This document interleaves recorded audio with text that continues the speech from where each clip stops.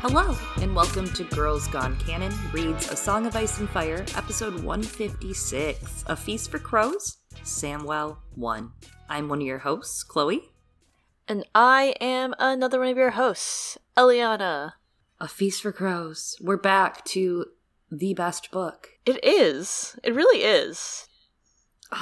Even the first 5 chapters are good. Like, this is good. Yeah. It's good. It is. And, like, even the way it starts, like, you can see it being like, oh, we're back with a new season, everyone. That you waited, I don't know, I guess people waited, like, what, 5 years for this? Mm-hmm. I have no comment. I am withholding my entire comment. But it is, I think, I understand, like, how it could have been disappointing at that time because you might not, like, have seen your favorite character in the book that you waited 5 years for. But as a person who read it after Dances Out, strong title, strong book. Strong, very strong. A very strong boy. Very strong. Harwin Strong. Harwin Strong book. Well, I'm excited to jump into A Feast for Crows again, as it is my favorite of the books. I'm also a Clash truther. I feel like Clash doesn't get enough love. I don't know if that's just because I'm a contrarian bitch, but I don't know. You like to throw in a little tension in our relationship, and that's fine. I'm a Clash truther. It keeps things sexy, you know? Oh my god. I'm pretty excited for our Patreon special episode this month. Yeah, speaking of keeping things sexy, you know? Look, when your wife comes to you and she's like, baby, we gotta do something for March to spice it up. Technically, she said May. Technically, it was for May, but I said no. Well, you said we gotta do something for March. We have to do something. I was like, what was our idea for May again? Maybe, because I remember we had an idea for May, which was why I could not do this other idea for May. But it does work for March, so. It does. Eliana, do you want to tell them what your theme is? So what was originally once going to be May Shroom in the month of May, it's now going to be a March Shroom. A March Shroom episode for March. Are you happy with yourself? I actually, I'm happy with me. I'm happy with us. I'm actually kind of really excited about this. So if you haven't read Fire and Blood, if you're into our Princess and the Queen, our Alicent and Rhaenyra, you gotta love those girls. Gorgeous, gorgeous girls. Alicent and Rhaenyra catfighting on the pages with dragons and boys. Mushroom is the guy, though, right? If you've read this, you know of Mushroom, who is in pretty good with Queen Rhaenyra. He's in pretty good, and he's always saying some bawdy things. I think this is going to be like an ultimate what-if kind of episode, like shit Mushroom says. We'll kick back with a drink, or 7, or 12, and we'll kind of go through that much. We'll go through basically Mushroom's account of things in Fire and Blood and what they could mean, right? And probably get pretty bawdy ourselves, probably make some innuendos. And I think Mushroom's an interesting character, right? I initially went into my readings of The Princess and the Queen, right? The short story, and I was like, I mean, some of the stuff Mushroom says, for sure, true. Some of it, maybe. But I think what's interesting is also, like, just his relationship, his proximity to the royal family. We don't see very many jesters, right, with the sort of clarity that Mushroom provides within the main story, or fools, whatever, and right. I guess they call them fools. He never uses the term jester, I think.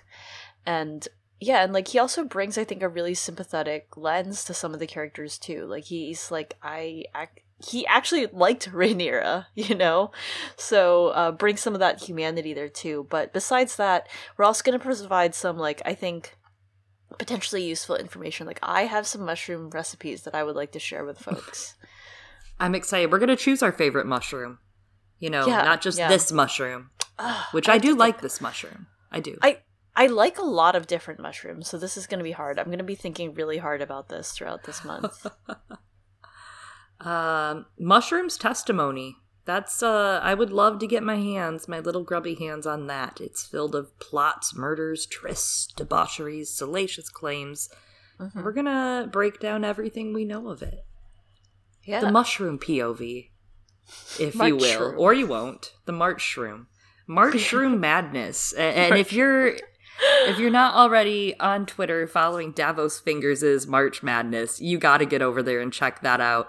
Every year on Twitter, people lose friends, family, lovers, brothers to this madness. They do polls where characters are against each other, but this is going to be the follow-up to that. You know, the end of March, this is going to come out. You can kick back, listen to March Shroom Madness. And they've done the fun thing. I think that the Mystery Night mechanic has been kind of fun. Yeah, before it was kind of normal seeding, kind of ranking, whatever things. You know, I don't do the sports ball, but I get it. I get the whole rankings and the March Madness idea. So they seed them against each other, pretty fun. Some of them came into conflict, makes you mad, but now they're doing a mystery night where you get to vote for a character or a mystery night who gets revealed if one of the characters wins or loses, right? The next day when results are in. So that's kind of fun. That's people have gotten pretty. There's the big upset was the Dark Star one today. Oh yeah, that's right. That was pretty big. I just like trying to guess what the next one is. That's it. I'm just like, what is it? I don't know. And then I give up and put it out of my mind and wait for it to be revealed. I'm like, how interesting. This is the real Wordle right now for me, right? Yeah. Is the Mystery Night. Davos Fingers Mystery Night is Wordle for me. I was actually literally thinking of it in the context of Wordle, which I finally started a bit ago, maybe like 15 days ago, so. I'm not great at that. Yeah, today was my first 6 guess day, so that was sad. Wow, that's sad. I'm sorry. I'm not good at that. I don't know that I've won. I don't know. I don't like that one. I like Hurdle. Have you seen that one? Warren, our friend over at our patron Discord, he's been posting that one, and I'm into that one. Gotta check out Hurdle. 2 days, which is only as long as we have all been playing. It is only as long as we've been aware of this game. Oh no. It didn't work on my desktop, interestingly, only on mobile. To be fair, you have a Mac, right? That's true. Speaking of games, I'm playing Elden Ring, and that's it. I feel like there'd be too much to say, but I haven't gotten to play that long yet. You've been playing Elden Ring with a bunch of our other friends over at the Discord. I've been watching you all posting your findings. I came to Pokemon to Arceus a couple days later than you all, and you all have moved on to Elden Ring and left me behind in the dust, and that's okay. You could literally play Elden Ring. I could. I have a PS4. I could play. I could. I'm playing other things too. We're talking about video games all the time over at the Discord. We talk about other stuff too. You know, we have a patron Discord for patrons in the Thunder tier and above, $10 and above, where you get to hang out, play games, chat with each other. We do a monthly brunch/happy hour. This month's will be March 20th from 1 to 3 Eastern time. Come hang out with us, patreon.com/girlsgonecanon. And if you're in the stranger tier or above, you get those bonus episodes we were talking about at the front of the episode. Yeah, that's our Patreon. It's good times, fun times. And besides the Song of Ice and Fire things and March Shroom, part of the reason why we are not doing Mayshroom is we do also do His Dark Materials content. So at the end of every month, we do not do a Song of Ice and Fire episode, but instead cover some chapters from His Dark Materials, and we are getting close to the end of the original trilogy. I know, we're at the end of the Amber Spyglass. The last couple months, the hits just keep on rolling. It's a great book, an emotional book, and we've covered a lot of the books surrounding it, right? We've covered the novellas, almost all of them, considering there will be a brand new one coming out in April, just in time for us to talk about it in May. We owe the HDM crowd a little bonus episode, so we'll be talking about that in May. More details on that to come. But if you're into His Dark Materials, the original trilogy from Philip Pullman, or the companion trilogy, the sequel/prequel-y couple of books that have come out so far, check it out. Yeah. Well, back to A Song of Ice and Fire. Oh yes. Back to, well. Let's rewind for 1 second. Let's backtrack, let's backpedal. We have to cover what we've missed between the last Sam chapter, which was so much fun with our friend James. That was great. Yes. Thanks again, James, for coming and hanging out. But we covered our last Sam chapter in A Storm of Swords, and we still had just a few chapters left to talk about. Indeed. And some of them are a consequence of Sam's chapter. For example, John 11, A Storm of Swords. Jon Snow, who invented eating girls out. Yes. Or whatever. It has a wolf doggo and a big sword. is elected the 998th commander of the Night's Watch, which seems like a very scary thought. But yet, even scarier than that is now he has to go reject Stannis. Ooh, chilling. Sansa 7. What starts off as a beautiful scene of innocence and snow and dreams and shit ends with Sansa's aunt basically getting murder trained out of the Eyrie, and yet it's still one of the greatest chapters of all times. I don't know. Definitely is. Hits on hits. And finally, this last hit, epilogue. A Storm of Swords. She don't speak, but she remembers. It's not me. I have a podcast. I have to speak. And she never remembers. That's so true. It's definitely not me. I'm like, what? Lady Soft Lung. Oh my god. Next up is A Feast for Crows, which we launch off with the prologue where we start in Old Town. A student of the Citadel, Pate, the pig boy, is in love with a girl named Rosie who works in the nearby tavern.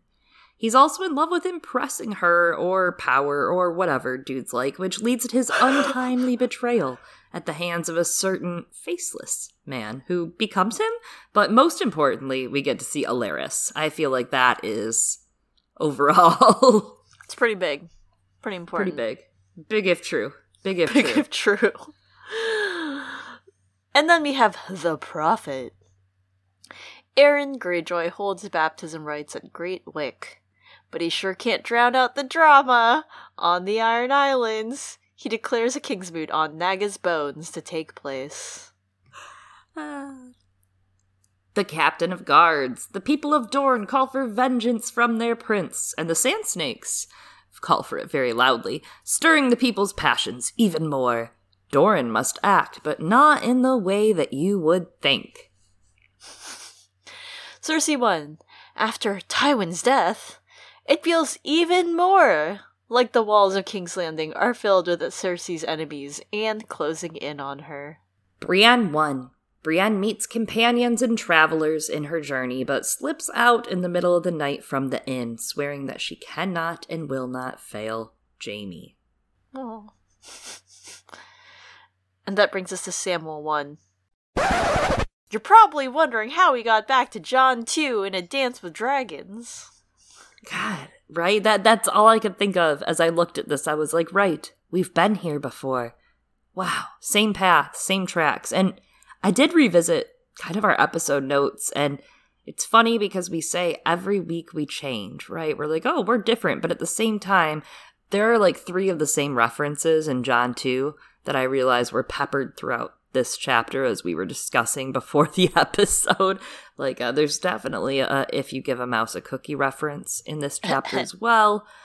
And maybe we don't change, is all I'm saying. Maybe there are some parts of us that don't change. Yeah, that's the core. That's our core selves, We did that episode with Hannah from Game of Owns, actually. Oh. Really, I know. I was like, oh, that's We right, did? Hannah. Yeah. It was a long time ago. You might see someone else around these parts eventually from their podcast Game of Owns. You never know. Keep your eyes peeled. But this chapter, through Sam's eyes, there's so many similar themes and kind of different things in Jon's plot that are being played off of. Killing the boy, conquering your inner fears, let the man through. But what does that mean? What defines man in that quote? Well, we'll talk about it in this chapter. It's about going down on your sexual partners. Oh my god. A real man in the caves of the north. Gives. Alright, so... Generous, giving, powerful. Sam had been reading about the others for hours in the dust-filled room. Puffs are filling his red eyes every page he turned, and a mouse appeared. Sounds like he's having allergic reactions. I want to remind a lot of people that we are coming up on spring season. I have to start taking my allergy medicines again. Don't forget. He has no clue when he last slept, but kept telling himself, 1 more page, book, folio. We've all been here, right? Before he knows it, he's halfway through, and, legitimately, this scene, this, season opening, right? This is all of us being like, oh yeah, I'm just gonna go through one more thing. This is my secret to reading fast, and this is also George. Yes, that's how I read too. I like binge. I'm very bingeable when I read, right? Like Saturday mornings are best for me. My partner usually sleeps a little later than I do on Saturdays, and I wake up bright and early, and I just lay there and I just like read for hours. And I love that there's kind of a tone change from the last book with Sam, where we started the book with him last book. It was one more step, and now it's actually one more page, one more book, one more tome. Yeah. Oh, fun. I didn't catch that. That's good. A little lighter tone-wise, right? Yeah. And, like, he's having a great time here. He was not having a great time. Sam won a Storm of Swords. Definition of bad time. But yeah, I mean, Sam hadn't really eaten in a while either, just bread and cheese as a snack, which is pretty impressive. Sounds good. But when he looked to his platter, he saw the mouse, black-eyed, gray fur, nibbling at his crumbs. He knows that he should kill it, because mice also, unfortunately, eat paper when there is no food. Also, this mouse is so small. He said it's like half the length of his pinky. I've never seen a mouse that small. I've seen a lot of rodents. Aw, he's the runt. Yeah, I guess so. Oh, yeah, he's the ghost. He's the ghost of the mice. And Sam has found plenty of the droppings from the mice in their shelves. Terrible. But he's also like, oh, it's such a little thing and it's hungry. How could Sam begrudge it crumbs? Sam is reading a rather boring account, The Annals of the Black Centaur by Septon Horken, is how I've decided to pronounce this name. And Sam uses this boring account to squash the mouse, but by the time he tries, the mouse has run away, and Sam's actually quite relieved because...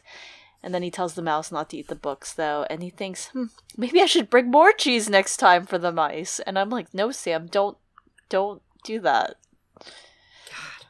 Right, because if you give a mouse... Anyways, the mouse as a metaphor for Sam, I feel like the mouse is, like, very much so kind of Sam. In this moment of just, like, who Sam is for existing between those lines of kill the boy... the big theme in John 2 and in this chapter. And then also when John is literally killing the boy, right, by taking and switching out Gilly's son and Mance's son. And also killing the boy with Sam, killing kind of this fantastical little life Sam has at the moment and reminding him it's wartime, Sam. But the mouse is like small and weak, right? And probably should be killed for eating the books. Procreating, doing nothing. The Night's Watch is like, what are you doing in the cellar? Just making bigger family and eating our books. Not like a real animal, right? Not like a real masculine animal. It's an animal, though, that can also literally exist on nothing, right? He could eat pieces of paper and garbage and still exist, but maybe this mouse couldn't necessarily hunt to, hunt its way to life. So, like Sam, whose house's sigil is the huntsman, right? And letting the mouse live, letting it escape. I don't know. That's interesting. That there's a way for that mouse to live in society another day. And at the same time, in that same token, it does kind of remind me of John, too.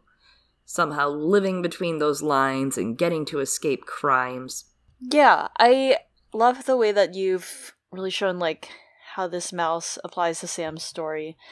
And absolutely, in terms of killing the boy, it also shows this little, Sam's compassion, right? He's someone who doesn't like killing, which is part of his mousishness. But yeah, I don't know. I feel like John took this wrong lesson.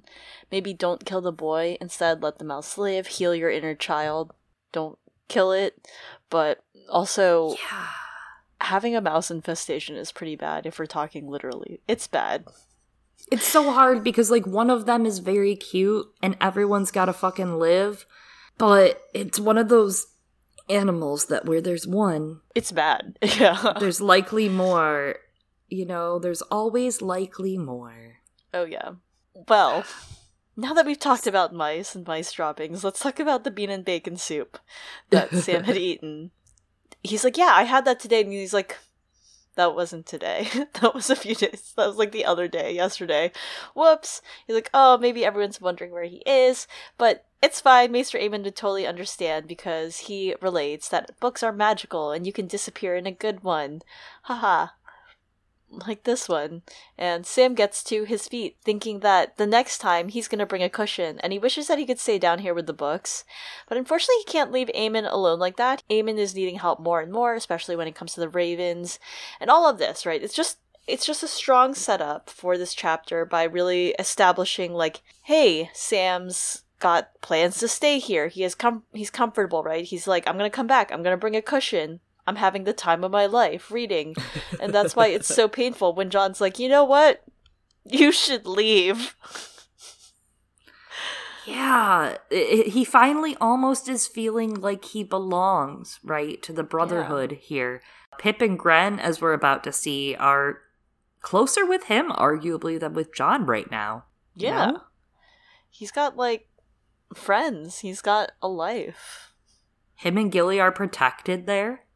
Yeah, Ish. It's way better than, as you said, Samwell won a Storm of Swords. Vastly, vastly better circumstances. Well, to be fair, it has to get worse before it gets better at Castle Black, and that is part of why John knows they gotta go. Sam emerges from the steps, puffing out to a white, snowy sky, which makes him a little uneasy, right? Because it means the cold is coming, and it reminds him of the Fist of the First Men. He reminds himself not to be craven with his sworn brothers and Stannis and his armies all around him. He would totally be safe. Around him are the dense buildings of the wall. They're being repaired day in and day out, which some of the builders had been complaining about at dinner, insisting Jeor never worked them this hard. Uh-oh, John. Strike one. Sam watches the winch, which he hates, and he thinks about how dragons once had been at the wall. 200 years ago, they would have just flown to the top of the wall. We see how the idea of chains is really traumatic for Sam later on, but I think we get a hint of where this chapter is going here when Sam's like, I really hate being in this winch. Not only because, like, he's like, he prefers the stairs because it's not like that, but I think part of it is the cagedness of it, because, you know, Sam was literally caged a lot as a child. So, step one of Sam reliving his trauma. But before then, let's have a history moment. Queen Alicent had visited Castle Black on her dragon, and Jaehaerys, her king, had come after her on his own. Could Silverwing have left an egg behind? Or had Stannis found one egg on Dragonstone? Even if he has an egg, how can he hope to quicken it? Baelor the Blessed had prayed over his eggs, and other Targaryens had sought to hatch theirs with sorcery. All they got for it was farce and tragedy. In John 2, Adawada, we kind of get a closer look at that same kind of what had happened. And earlier in A Storm of Swords, I want to say like John 5 or something, there's some sort of reference where he remembers old Nan telling him the story of that and Queen's Crown. I love that there's almost a misunderstanding for Sam here, that he thinks that the dragon being woken would be from an actual egg, where for Melisandre, that's not really something she has to worry about, right? She can just necromance shit out of the shadows. She has some skill when it comes to that. I think she doesn't really know. She's just like, I don't know, a dragon's gonna happen somehow. Somewhere. Somewhere. I don't know. I don't know what she thinks. And here's the deal. On like kind of the meta storytelling level, I don't think there's going to be other dragons in the story, right? I think Dany's are it. I think A, it detracts from her story, which we could talk about all day long. But B, something about it's so gaudy, right? Like it's something, I don't know, you have all those theories of all these dead characters coming back from the dead, secretly alive, to join the war for the Dawn and fight the others, and everybody wins, and the day is saved, and Daenerys and her dragons and Jon have a boat baby. Some people, like, believe that shit. I don't, for the record. I only believe the good part of it, the correct part of it, which is Ashara's alive. I'm very tasteful, okay? Jot that one down. But I don't think George is that gaudy. I don't think he's looking to have all of a sudden everybody come up as, like, dragon seeds and there's going to be new dragon riders. But at the same time, it's been 11 years. Maybe we don't know him anymore, Eliana. Do you think George has changed? Maybe this is what he's George has for. changed. Oh my god. Well, that's for sure. I don't know. He's, like, writing this for fun. Like, what's going to happen? And maybe the bigger hint is that this is showing, like, it's not out of line that there were still dragon eggs to be acquired to give to Dany. Maybe that's really the truth of the matter, but what does it mean, Eliana, is what I'm asking you. What does it mean?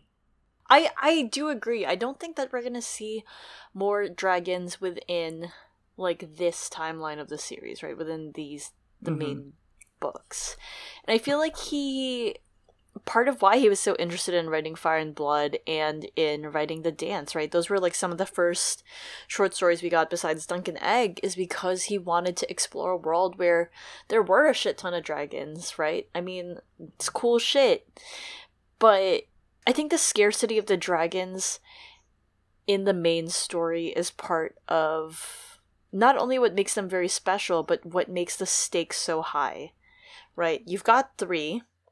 Currently they're with one person, but as that gets distributed, it changes the power dynamics and how, like, you know, things will happen within the plot, so. It's too easy to just call on them for plot device, so that's why I'm like, I don't think we're just gonna have... I mean, they can't be this rare magical thing that hasn't been seen in Westeros for a bajillion years for, like, 80 of them to be born. I don't see that happening. And even if more were born, it would have to be, like, a whole thing that happens, like, right at the very end, right? Like, it's a new age of dragons or something, because even if some were born in the last 2 books, they'd still be, like, real small. Like, what are we gonna do? Like, I don't know, Mushu, all this stuff? I mean, Mushu is very with powerful. no time jump, right? No time jump means no. Yeah. Well, his thoughts, like ours, are interrupted by Dolorous Edd, who has come to fetch him for the Lord Commander. Jon wishes to speak with Sam. As soon as Jon was done speaking with Gilly, Pip and Gran emerge around the corner, longbows and quiver in hand, asking where the Slayer had been at dinner, because the roast ox went uneaten. That actually is pretty sad to me. I'm sad, but you didn't have to put it that way, you guys. I know, right? I'm like, oh, the roast ox. Sam says not to call him Slayer, ignoring the roast ox comment, because he's like, I don't know, these are my friends, whatever, they can call me. Whatever. He says that he had been eating, telling them about the mouse. They ask, okay, but Sam, like, why are you not practicing your bow? Because Jon has decided, Lord Commander Jon, Lord Snow, it's like, everyone has been putting too much emphasis on sword play at the wall, and now he's having everyone drilled by Omer on bow and arrow. And I will say, Jon has a good point, especially when you have the advantage of being on a 600-foot wall and range. Yeah. Range all day, baby. If you have it, you gotta use it. Yeah. It's got a great point. And Sam does get that, right? Like, Sam does think that is sensible, but he still hates longbow practice because it's hard, it's dangerous, it's painful. He tells them, I forgot about practice, which is a big lie because we know that fucking nerd was downstairs reading books, which is exactly where I would have been, okay? I feel like this is so personal to me because I skipped so much gym. I went like half the day to a trade school, the other half to high school, and gym was my second class of the day. So I like would leave early and say I had to do something or had to like drive early and skip that shit. And somehow I got out because the teacher liked me. And I'd just be eating Taco Bell, doing my makeup, vibing, smoking cloves, texting, twittering, and getting to my destination. But like, gym class in a penal colony, that's even worse. I wouldn't want gym class in a penal colony. That doesn't sound fun to me. Yeah, it doesn't. I didn't love gym class either. I think I skipped a lot. It was so early in the morning. Why was I going to school that early, right? Yeah, it was so early. That's not like how teenager circadian rhythms like work. And yeah, I just like wrote myself notes. I tweeted about this recently. If you know cursive and you are a youth listening to this podcast, you didn't learn it from me, but adults will believe that an adult wrote your note from home if it's in cursive. If it's nice enough and like illegible, they'll be like, yeah, totally, that's so legit.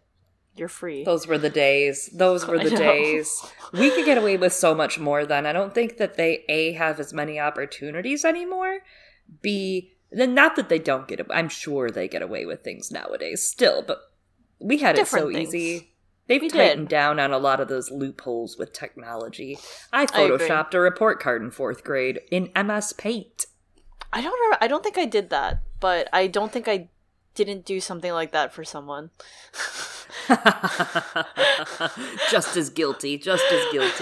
I don't know if I did that for myself, but I think I did something like that for someone. A true friend. Eliana's the true friend. Yeah. Right there. Our passion is graphic design. Oh my God. But there is actually a lot of emphasis on archery, I think, this chapter, right? And for Sam. Feels significant for Sam, especially with his house sigil. And maybe we'll come back to this another time. Yes. Ooh, interesting. You know, those Westerosi, they all think themselves their sigil, Eliana. Yeah, not Sam especially. Sam really relates to... Sam's not like other boys. And I like that about him. Yeah, actually. Val had taken to watching the men practice from her tower window, and Pip jokes to Sam that, you broke her heart not showing up at practice. She was looking for you. Sam tells him to knock it off, that he often finds himself stammering in her presence. This was too classic. I couldn't not include this. She wants to have your children. Maybe we should call you Sam the Seducer. Sam reddened. King Stannis had plans for Val, he knew. She was the mortar with which he meant to seal the peace between the Northmen and the Free Folk. Sam declares he must go see Jon, the Lord Commander. They joke, the great Lord Snow? Sam kind of defends him. He's like, hey, Jon has duties. And his friends are like, yeah, but we, his electors, think he has duties to us. And then again, though, Sam is like, look, Janos would have sent him ranging naked on a mule had he won. Sam, we deserve more from Jon. Yeah, they're just like, we deserve shots with Jon. We deserve parties. And we have this line of, we saved him from that, but now he has too many duties to drink a cup of mulled wine by the fire? Yeah, get him, Pip. Get him. Gren agreed. His duties don't keep him from the yard. More days than not, he's out there fighting someone. I feel this. And Sam is, of course, I feel like, as we see in this chapter, as it goes on, he's the last to see how much Jon has changed, for obvious reasons. I mean, Sam's been busy with, Gilly, helping Aemon, and also just kind of, being in the library all the time. Mm-hmm. And Pip and Gren, I think they've been more involved, right, in the day-to-day, all the workings of Castle Black, and therefore would see Jon more, normally and interact with him kind of normally, and they get to really see how much Jon has changed and withdrawn. And it's in this chapter that we really start to see more how Jon is trying to emulate, maybe subconsciously, right, Ned's Lord face. Being someone who is worthy of a sword like ice, and that's probably why everyone calls him Lord Snow. And finally, Sam faces him, and I think there's an aspect that is kind of true of what Jon says to Sam. It's a little unfair, but it's a little true of, you did this to me. That is part of it that makes me, hesitate, I get it. I get being mad at your friend, boys, but you also did this to him, and he's also gonna die for it. You don't know that yet, but y'all motherfuckers are killing him, and you don't even know. Well, he's also doing it a little to himself. He should have sent away all his friends. Well, I wasn't a great politician at 15, so... You live, you learn. You laugh, you love. You die. Then you live again. Yolt. You only live twice. You only live twice. Yeah... I mean, it is the funniest. It's we saved him from that. But yeah, and I'm yeah, you also put him into a higher ranking job than what he was doing with twice the work. It's more than twice the work. It's so 8 times the work. Before God. He was an intern delivering wine. Now he's the boss. This is the worst nepotism hire. When everyone else in your department gets eaten by fucking zombies. Oh my god. So anyway. It's true, right? It was once true. Sam thinks oh, that's true. Jon is always playing with his sword. Once he came to talk to Aemon, and Sam was why are you playing with your sword so much, Jon? Sam also says Jeor never spent that much time at swordplay, so why are you? And instead of telling him why, Jon gives him this great cryptic moment where he presses Longclaw into Sam's hand, and he's like, Valyrian steel, spell forge, and razor sharp. nigh on indestructible. A swordsman should be as good as his sword, Sam. Longclaw's Valyrian steel, but I'm not. The half-hand could have killed me as easy as you swat a bug. Chloe said she put a lot of John quotes in this for me. Thank you, Chloe. I did. I almost lost it. I kind of forgot for a minute what I was doing. I was like, oh, who am I? Jon Snow? So, yeah, we get a little glimpse of Jon's trauma here. Like, I don't know what Jon's told folks about his time north of the Wall, like, or Sam specifically. I kind of forgot. But this feels like pretty close to an admission of, like, you know, him going out and being like, yeah, Corn Halfhand told me to kill him intentionally. Yeah. And I think that's the intimacy with him and Sam, that he can kind of imply it. And I think they probably know. I mean, Pip and Gren have no fucking clue. Pip and Gren live in a different world. But I think Sam can tell something's up. They're in their own world with each other. They're so funny. They are. They're just like, your body's a wonderland. My body's a wonderland. We live in zombie times. Let's hang out. It's my favorite sexuality in the whole story. It is. They're so beautiful. I love them. There's also something interesting that he's like, the half-hand could have killed me as easy as you swat a bug. And we open the chapter with Sam failing to kill the mouse.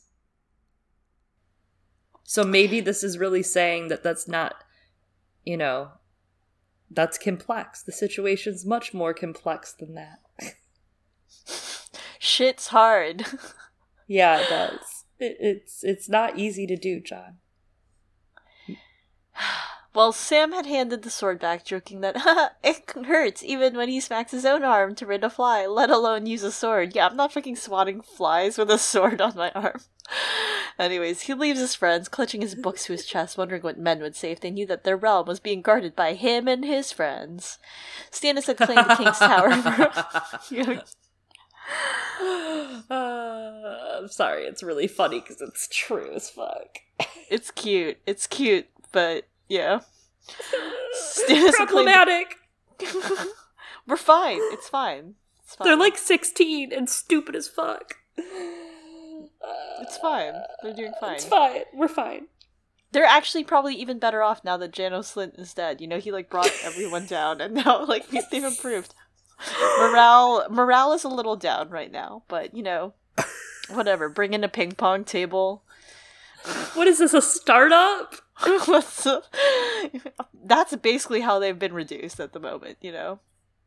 Everyone's been furloughed, and by that I mean killed. So Stannis had claimed the King's Tower for himself, and Jon had to put himself up in the armory in Noy's modest quarters. Gilly's leaving his armory, wrapped up in his cloak, Sam's cloak, as Sam arrives. Sam stops her, and her voice is kind of raw, and she's shivering, and her face looks frightened and wan, and he's like, "What's wrong?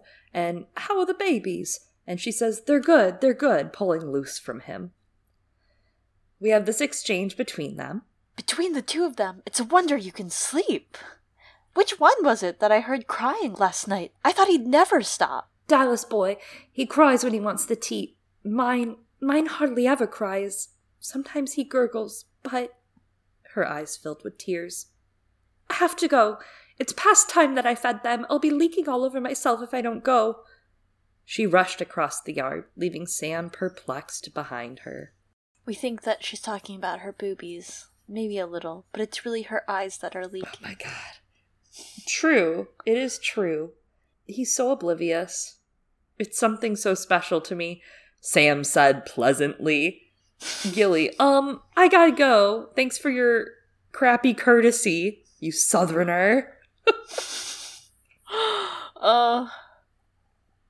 It's true though, that is there. Like, Sam does have some of those courtesies where he's blunt with Jon. He's able to be more blunt than usual with Jon, but he does have some of those courtesies that are like, you stupid, turn around and ask her what the fuck's wrong. Well, he's also, like, has no idea how to talk to Gilly, right? Like, he stammers with Val, and I like that distinction, right, between, like, how he feels about Val and how he feels with Gilly. With Val, he's like, she's so pretty, but with Gilly, he's like, I feel things. Yeah, you do, boy. What is this feeling? Well, he gathers the books that he dropped, brushing dirt off the Jade Compendium, a volume of tales and legends from the East that Aemond commanded Sam to find. Maester Tomix's Dragonkin being a history of House Targaryen from exile to apotheosis with the consideration of the life and death of dragons. Had not been so lucky, falling in the mud. Sam curses himself, smoothing and brushing the pages. I actually love all the book content we get in these Sam chapters, and I know it's only going to get better as we get to the actual That's Citadel, true. right? Yeah. Someday we're going to have such good book content. Can't wait. But that said, these books are so interesting. So Dragonkin being a history of House Targaryen from exile to apotheosis with a consideration of the life and death of dragons.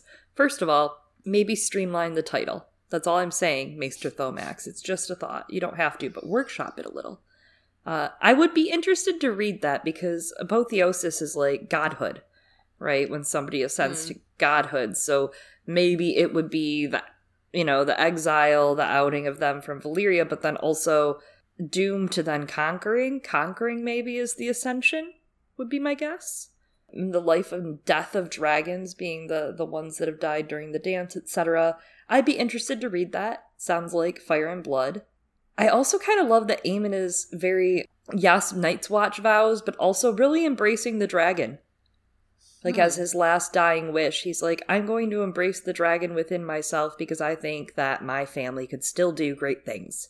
So he still thinks, he's still deep down, he may just be Maester Aemon, but in his heart of hearts, he wants to help Daenerys, and he wants to have books out there to help those that have to fight the long night to come.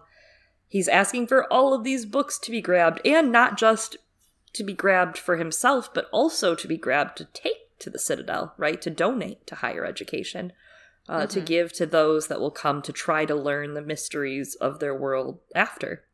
Also, it's like a long trip and boring. I love taking books on trips. That's true. They're just like important books, I feel like. Yeah. Maybe not to these guys right now, but in the future they could be. Yeah, definitely. Wonder if Dany has any matches of these books in her pile. Actually, now that I say that, in her books. I don't think so, right? I don't remember. Yeah, I don't remember their names. Jorah doesn't seem like a great book chooser, The Jade Compendium's importance, we talked a little more about it in our Jon chapters, but the passage in question that Aemon lays out for him tells of Azor Ahai, of Lightbringer being his sword tempered with his wife's blood, and that thereafter it was never cold but always warm like Nissa Nissa, and burned hot in battle, and it also told of Azor Ahai fighting a monster, and when he struck his sword into it, it smoked, right, and steamed, and it melted and dribbled. Its body burst into flame.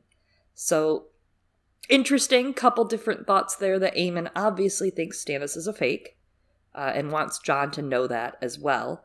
But also, another thought I'm having is this exact passage highlighted in the Jade Compendium. It makes me wonder if this is what he corresponded with Rhaegar about, and if this is the passage that made Rhaegar want to pick up his sword and become a warrior. I don't know. I don't remember. I know that our friend Joe Magician has written and done quite a bit of work on, what was likely the relationship between Maester Aemon and Rhaegar, and how they likely might have corresponded and worked together in regards to, the prince that was promised prophecy. And I don't know if I forgot, if he said, we actually talked about it in Jon 8 in a Game of Thrones when he was on, about this being that Rhaegar and him had corresponded, yes. When Joe Magician was on, actually, during our Game of Thrones coverage for Jon, we did talk a little bit about this, but this passage specifically is what I think was likely. Yeah. Probably what Rhaegar picked up his sword over, but there is some pretty definite, he and Rhaegar corresponded. Yeah, that was 2018, right? Yes, it was. Or it might have been 2019. Oh, no, you're right. It's 2019. I'm messing it up. It's 2019. Yeah. Still a while ago. I'm losing track of time. Gilly's presence always flusters Sam in ways that he should not generally be flustered, especially when she was talking about titties. Jon Snow waits within for him. Ghost stretched out beneath an anvil, eating an ox bone. Love that for him. John is reading a parchment. Mormont's raven is on his shoulder and is flapping, "Corn! Corn! Corn!" when the bird sees Sam, and even gouges Sam's hand a little. Sam is lightly bleeding from the raven, but John says, We all shed blood for the watch, Sam. which is like, yeah, true, not helpful though, just like, the bird just fucking broke your friend's hand. We can show some sympathy. Anyways, John hands him a parchment. It's a letter to King Tommen from Aemon. A paper shield, allegedly. And then John reminisces about Tommen and Bran fighting each other in Winterfell. Like, not really, like, fighting, sparring, and thinking that, now Bran's dead, and pudgy, pink-faced Tommen is sitting on the Iron Throne with a crown nestled amongst his golden curls. It's funny because I went and looked back at our John 2 notes, and I did comment on this. Of course I did. Haven't changed. Same thoughts. Head empty. Total foreshadowing, right? There's got to be some foreshadowing, and they're like, oh no, they fought each other, and now Bran's dead. But Bran is not dead, obviously. And possibly might sit the Iron Throne. Jury's out. We'll find out, probably.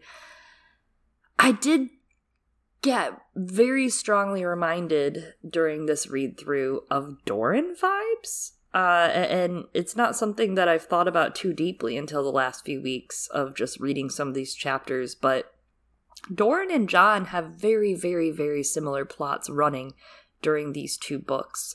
I think of Doran, yet they are gone, and here I sit, thinking about his dead, lost family, and Doran knows his whole entire family's dead beyond his children.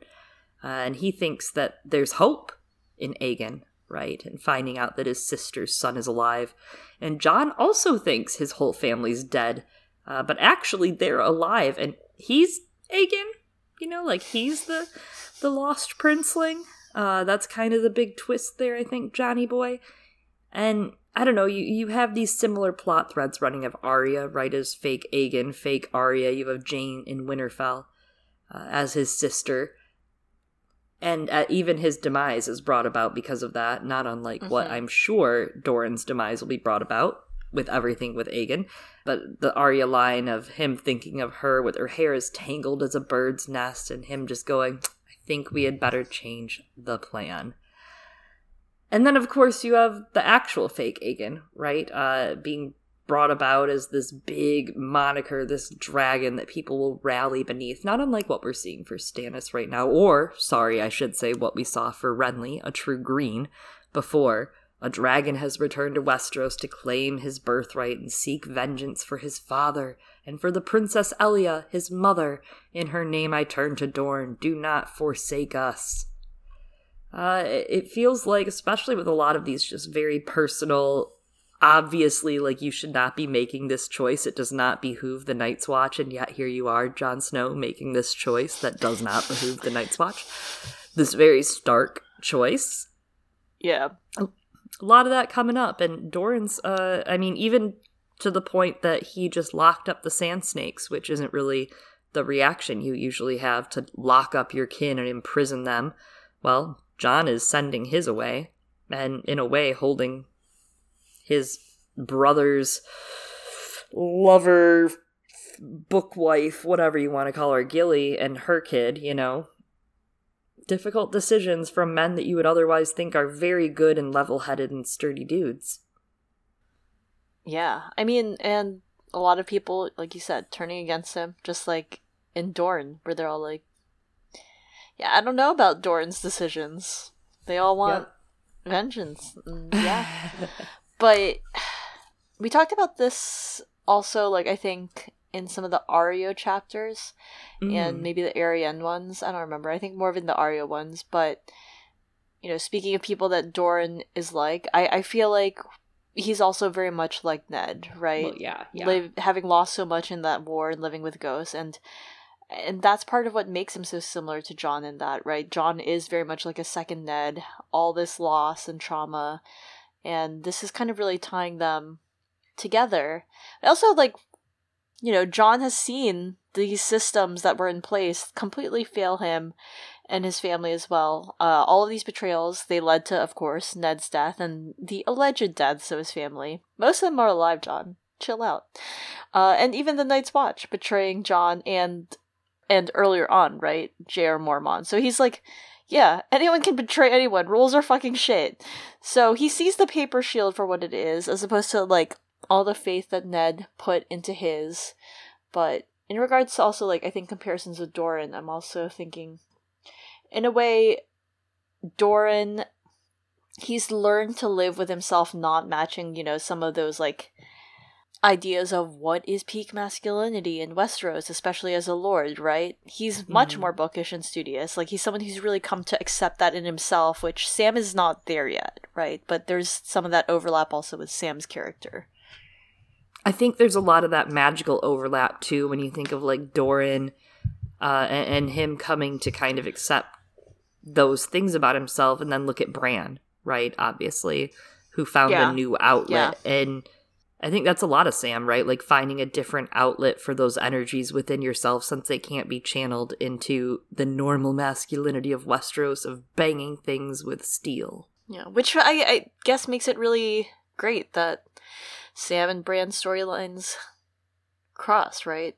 Which is part of why Sam wants to be like, Bran's not dead, but the words catch in his throat because he swore he would not tell. So instead he goes, you haven't signed the letter! And Jon says that no letter will make the Lannisters love them, especially not when they hear that they've been helping Stannis. And Sam reads the letter now and says that, well, I feel like a distinction has been made. You know, Stannis rode to the wall to help while Tywin and the Boy King stayed south, right? Like, maybe enough to bring scorn, some shame, Tywin into some action, and Jon's like, I want death and destruction upon House Lannister, not scorn. And in regards to Sam's later storyline, I kind of wonder if something similar will happen to House Tarly in terms of losing key members of the family. But as we see here, I mean, Sam's family circumstances are so different from Jon's, so it's going to be a really, I think, more complex reaction. It almost does make me wonder, like, is Sam's role, is he actually going to get a little bit of that Aemon plot too, right? Of them coming and saying, will you come and be lord of the house and forsake your vows because House Tarly is dead? Yeah, I don't know. His own Winterfell moment, right? Yeah. I don't know, yeah. And I don't know how it'll go. We'll see. Listen, Westeros just wants to destroy families, and I'm here for all types of families, even if it's your free folk bride that you freed from beyond the wall with her child from her father. But this is not the child from her father. And a free folk prince. Like, even if that's who it is. Like, yeah. That's a great... Yeah. Sometimes that's a family, and that's fucking beautiful. I agree. And maybe he could be an Archmaester of the fucking Night's Watch, whatever. I don't care. Or of the world. Maybe by then Sam Tarly will just rule the world. Maybe they won't have need for a Night's Watch by then. Yeah, burn that wall down. I don't know. Interesting. Well, I do know that Jon lifts the letter once more and reads through it, and he kind of calls out some problematic phrases and moments. He's like, see, this right here. Our oaths are sworn to the realm, and the realm now stands in dire peril. Stannis Baratheon aids us against our foes from beyond the wall, though we are not his men. Well, we're not. Are we? It's a tough call, right? Jon says. Jon's like, well, we gave Stannis food, shelter, the night fort, and leave to settle some free folk in the gift. Tywin will say it's too much, but Stannis would say it's not enough. If you give a king a muffin, he's gonna want to lick the bull. You guys, is what I'm trying to say. He's going to want to cash the bull. Pleasing one king is hard. Pleasing two? Impossible.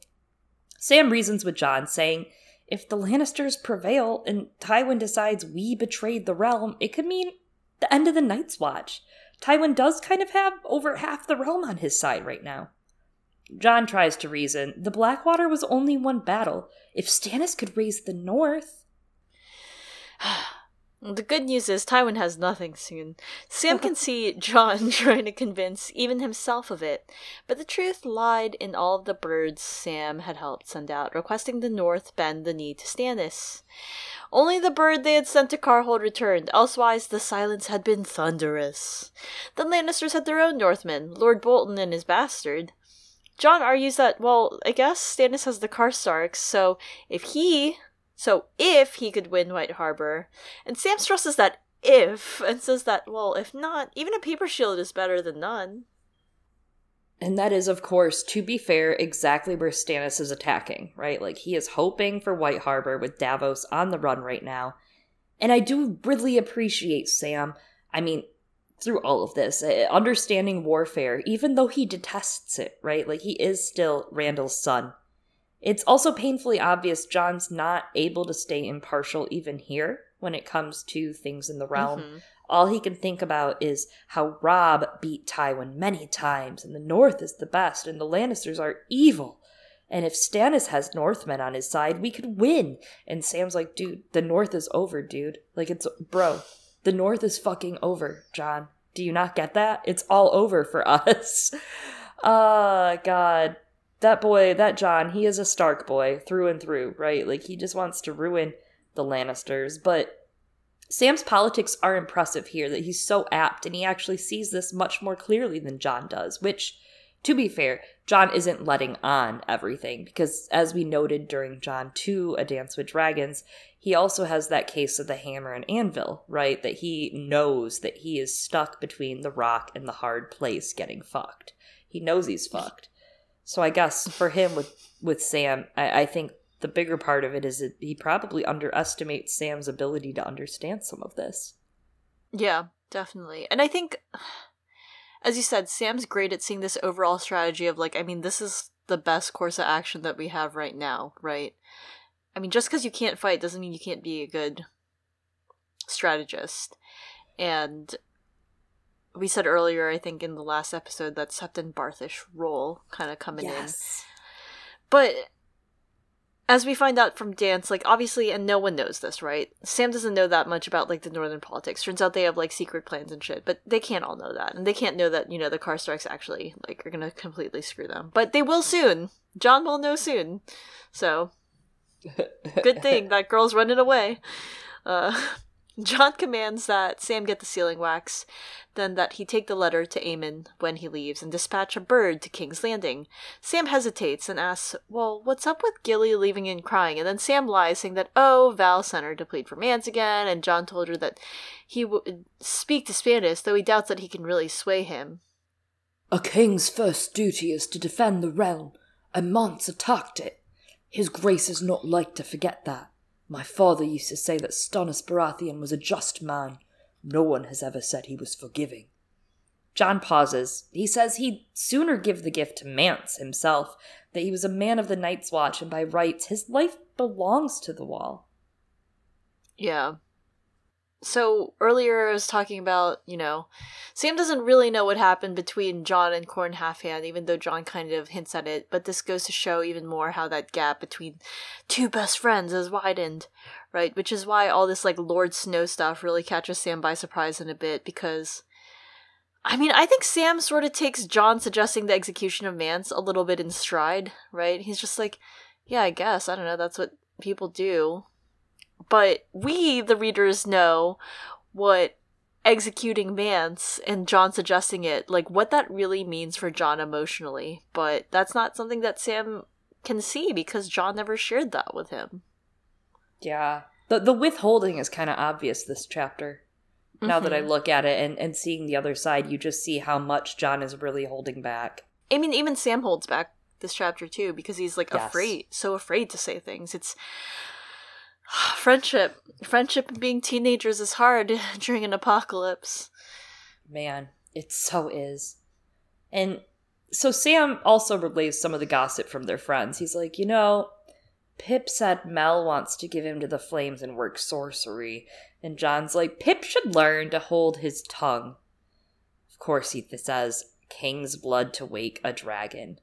Sam thinks, where Melisandre thinks to find a sleeping dragon, no one is quite sure. It's nonsense. Mance's blood is no more royal than mine own. He has never worn a crown nor sat a throne. He's a brigand, nothing more. There's no power in brigand's blood. Under the snow, Ned! Snow! This line, dude, really? His blood is no more royal than mine own.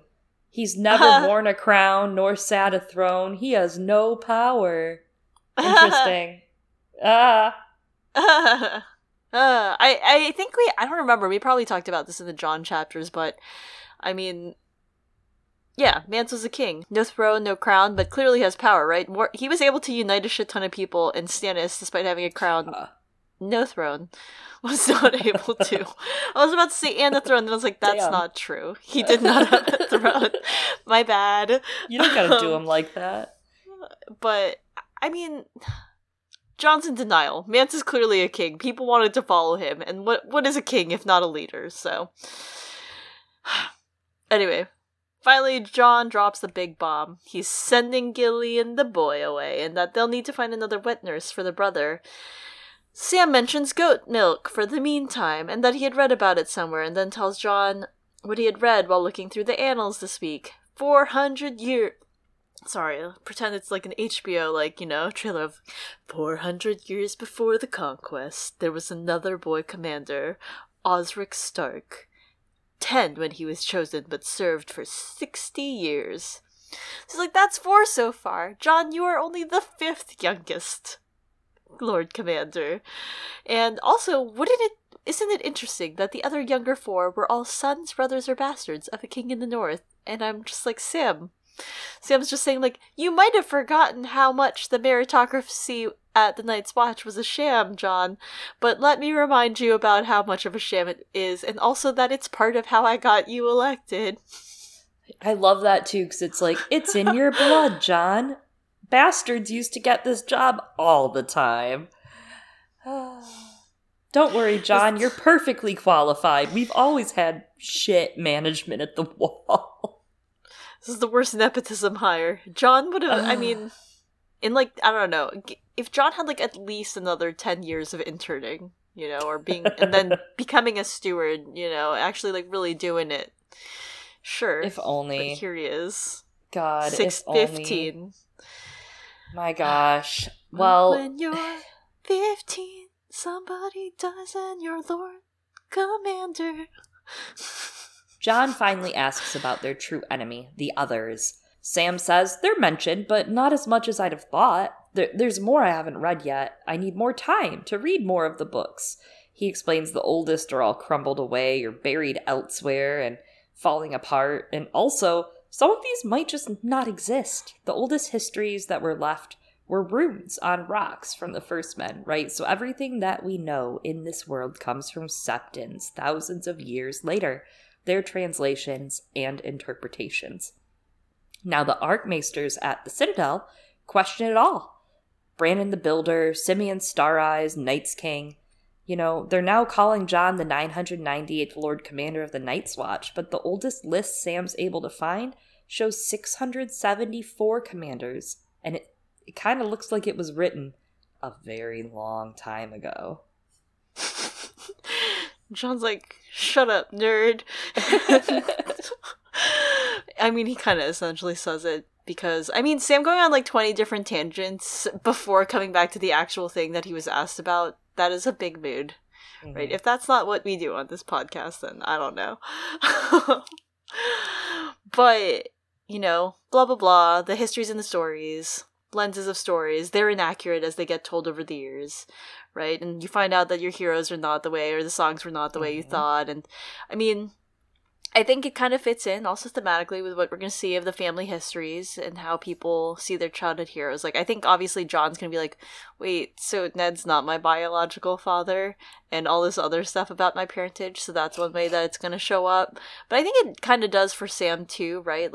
Everyone else in Westeros has really bought into this mythology of Randall Tarly, amazing military leader, great fighter, and the lords, all these manly men, fighters in Westeros are all about it. Stannis is you're really not like your dad, last chapter. And there we see that disconnect, right? Same as we do with, like, what they're talking about with the legends and stories, right? You got the Randall of the battlefield, real respected lord, and then you've got, like, how that disconnects with the dishonorable Randall, right? Mm-hmm. Really nothing like the private Randall of Sam's life, who is pretty terrible, and also the Randall that we see for Brienne, right? Who defies all of those norms that uphold this image of Randall. Yeah. Yeah, absolutely. And there is something in that. I was thinking about that with Brienne, that, like, that's how you know he's such a shit person. Because it's one thing to hate your kid, which is already fucked up. Okay, Cal Jacobs. Yeah, Cal Jacobs in here. It's one thing to fucking hate your kid, but then, like, he also is a total fuck to Brienne. And it's like, oh, so you just hate everyone. Okay. Cool. Yeah. Cool. You hate all of society. Cool. Mm-hmm. Cool. Yeah. What a fucker. Ah. He's pretty terrible. Pretty heinous. I don't like him, Eliana. I don't like him. Sam has been able to find talk of Dragonglass in all of these books. Maybe not purely of the others, but definitely Dragonglass. And he actually found out the children used to give the Night's Watch 100 daggers, obsidian, annually during the Age of Heroes. What he has learned about the others is nothing new. They come when it's cold, or the cold comes when they do. They emerge at night, or night falls when they emerge. They ride the corpses of dead animals. Sam had seen that one for himself. And some accounts even talk about giant ice spiders. Yes, big as hounds. Men who fall to the others must be burnt, or they rise again as their thralls. Faster? Stronger? No one knows. Jon knows all this, though, and he's like, okay, but how do we end them, Sam? And Sam's like, fire dismays them. They're vulnerable to obsidian. He even found an account of the long night that spoke of the last hero slaying others with the blade of dragonsteel, which gives Jon pause. Dragonsteel. Is that Valyrian steel? Sam agrees. He's like, yes, I think it's Valyrian steel, so if we could just get the Lords of Westeros to give up their favored familial ancestral Valyrian steel swords that they've fought very hard and killed many other people just to keep and obtain. That should be easy. Yeah, no, NBD. It's gonna go great. Wonderful plan. Okay. In regards to how we have changed since Jon 2, alright, I have finally decided reading this chapter, like, okay, fine. I can see Dragonsteel being Valyrian steel. Before I was like, no, it's too obvious and easy. How can it just be right there? But now I get it. I see it, alright? The point is, yes, it's right there, but it's very difficult because of the human element. It's not about finding what Dragonsteel is. It's about getting the people to cooperate and come together. I see it now. We got there, folks. We got there. I don't know. I think it makes just a lot of sense. I mean, it just felt too easy. But maybe it's to just that been same a long time. It's been like 11 years. But like you just said, like talking about history and how it gets condensed so easily, it makes a lot of sense to me that Dragonsteel, Valyrian steel would have two names, same thing. Just like how you have the Ifiquevron as the Eastern name for the Children of the Forest. Mm-hmm. Yeah. Or sometimes they're crocodiles, right? And sometimes they're lizard lions. Exactly. Brilliant. Or wait, is it alligator? I don't know. It's sometimes it's pronounced Gianna, sometimes it's pronounced Ashara. I mean... Exactly. So they haven't really figured out any of the other motives for the others beyond what we already know. Sam's like, I need more time to read more. And Jon's like, there is no time. You'll be leaving tonight to Old Town, which, yes, is very close to Hornhill. And Aemon will be going with you as well.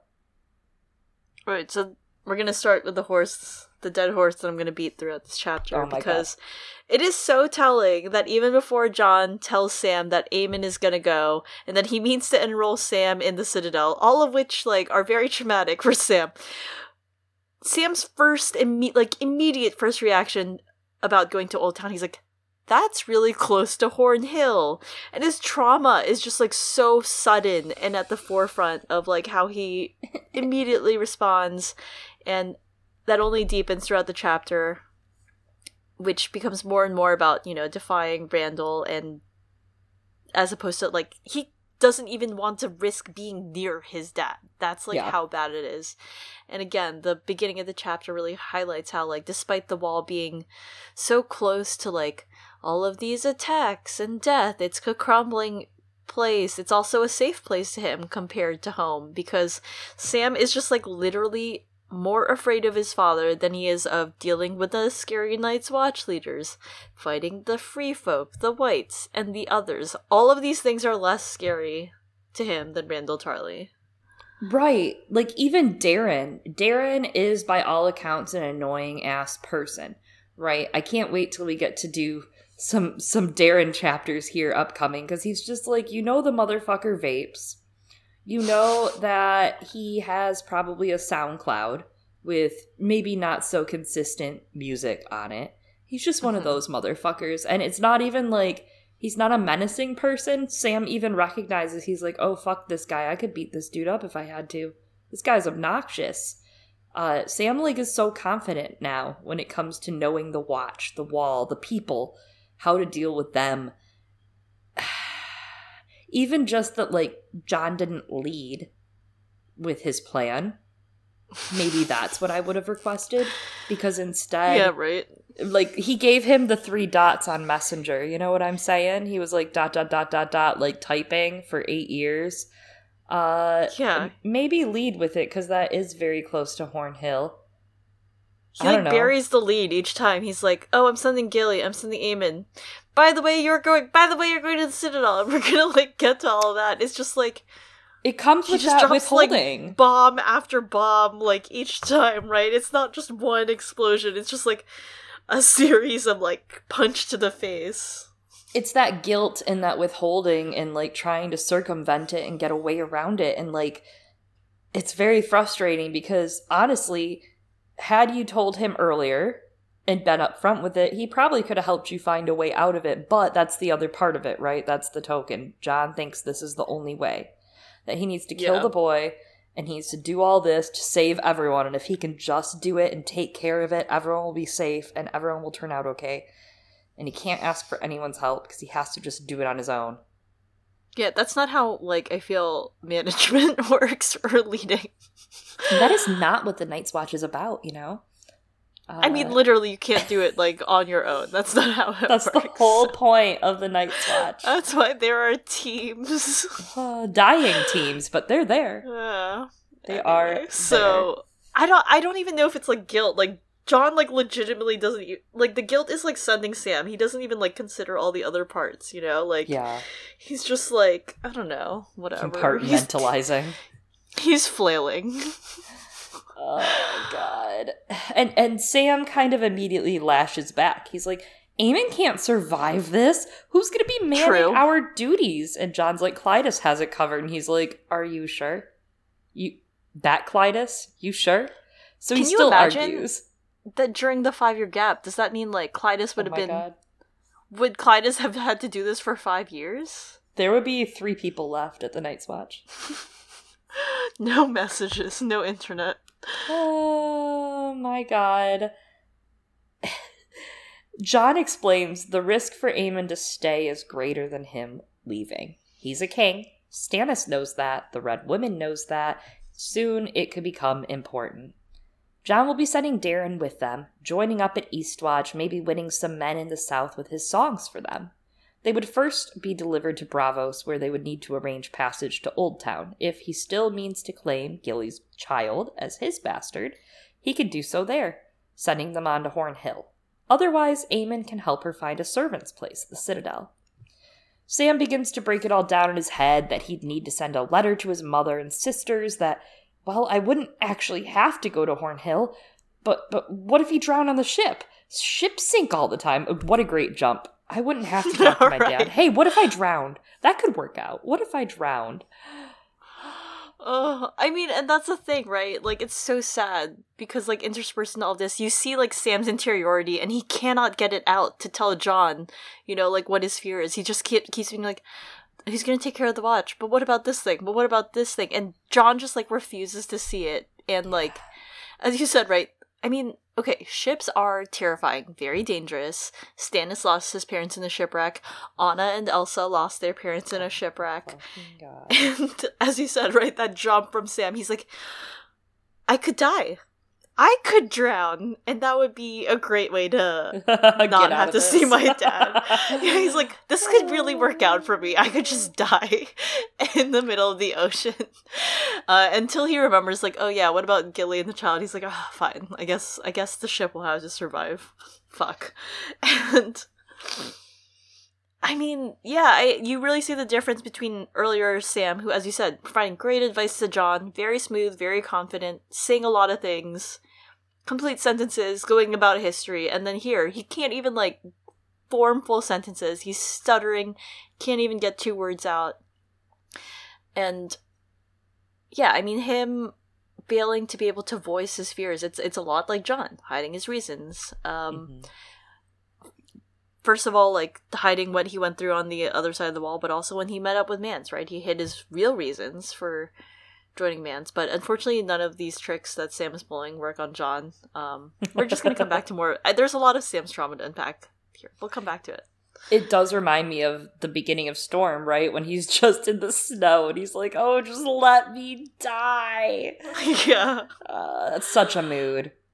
It is. That's him. He's like, oh, let me die on the ship. He's even like, finally, how you know he's so traumatized right now is because he then says, well, Darren could just take Gilly, to Old Town. I don't have to. And totally, like, that. I mean, that's the person that's made him brave again, right? Like, that's the person he's relying on to help keep him bold and confident and able to be brave. So it's like, wow, you just straight up are like, what if I just didn't go and Gilly and Darren went instead? He's not in his perfect state of mind with that, right?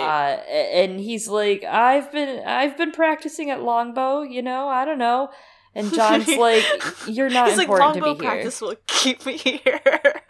Oh, Sam, you have not been practicing at Longbow is the first thing. Like, that's a fucking lie.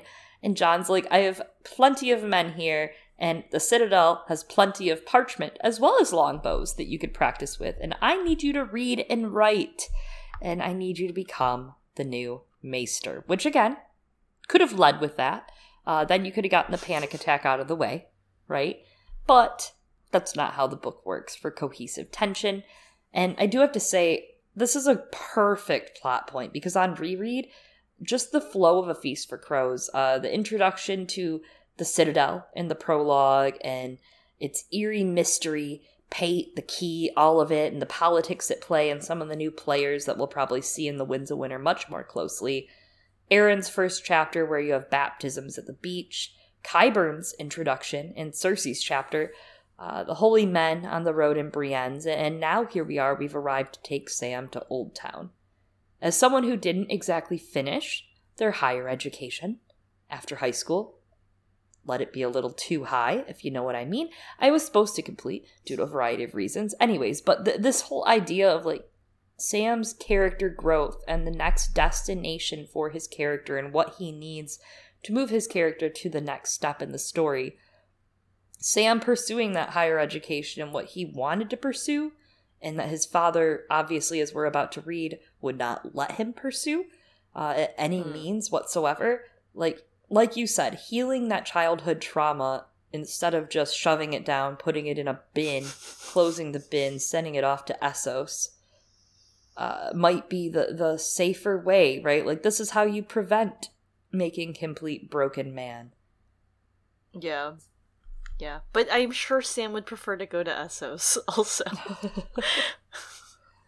I don't know, not so much, we're seeing. Not so much. He's like, that's pretty far from Hornhill. Maybe. But, absolutely. Poor Sam. And here's what it looks like for him, freaking out. The word made him flinch. No, father, please, I won't speak of it again. I swear it by the seven. Let me out. Please let me out. My lord, my work is here. The books. We'll be here when you return to us. Sam put a hand to his throat. He could almost feel the chain there, choking him. "My lord, the Citadel, they make you cut up corpses there? They make you wear a chain about your neck. If it is chains you want, come with me."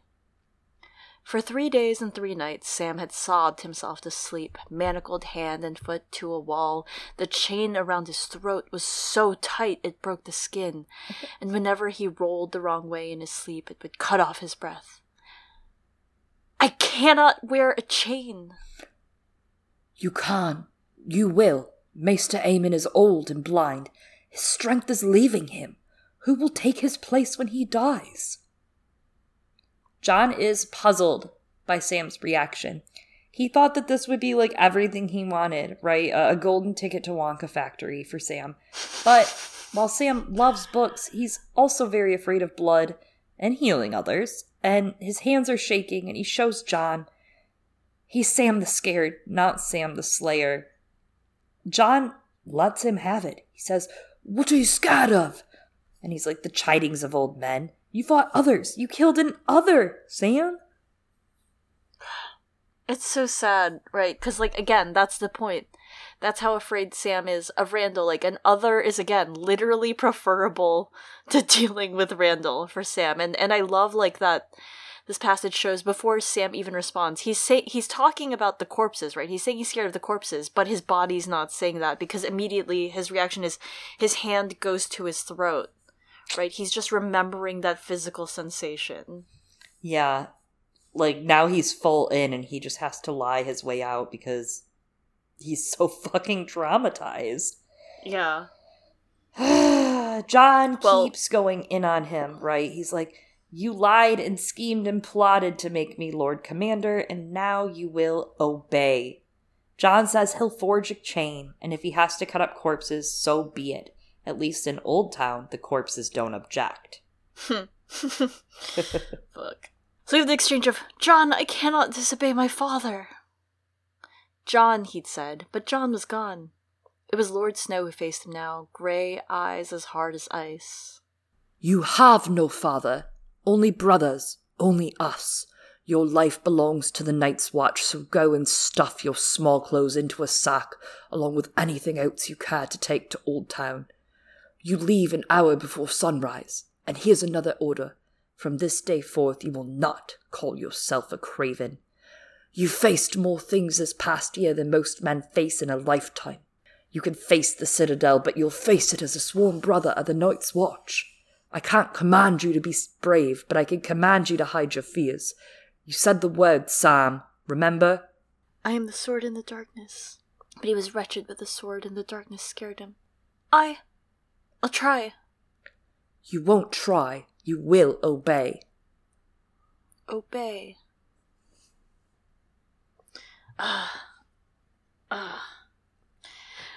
Jon's doing a really bad job of passing on the career advice of fake it till you make it, Sam. Right? I feel like that's what Jon's trying to share because he's doing it. Just don't let them see you're afraid. Fake it. It seems like I can't. Talking about Anna and Elsa, damn. Oh, true. Actually, though. Don't let it show. So, I feel like Jon's taking on this kind of, as he becomes more like his father, Ned, right, and having this Lord's face, he ends up taking, I think, that paternal role in Sam's life by forcing him to obey, right? Because, again, that's what Randall wanted Sam to do, obey, right? Making him go into harm. And, again, Sam's just, so traumatized that he cannot say why he doesn't want to go to the Citadel. And I'm like, yeah, Sam is now part of the Night's Watch, but again, Randall's abuse was so deep that Sam's just having, panic attacks thinking about this.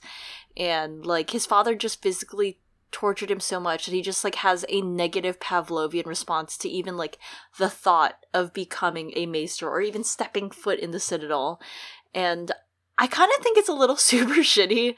I get why, because Jon's also got trauma, but he's like, Sam, you don't have a family anymore and they can no longer emotionally impact you.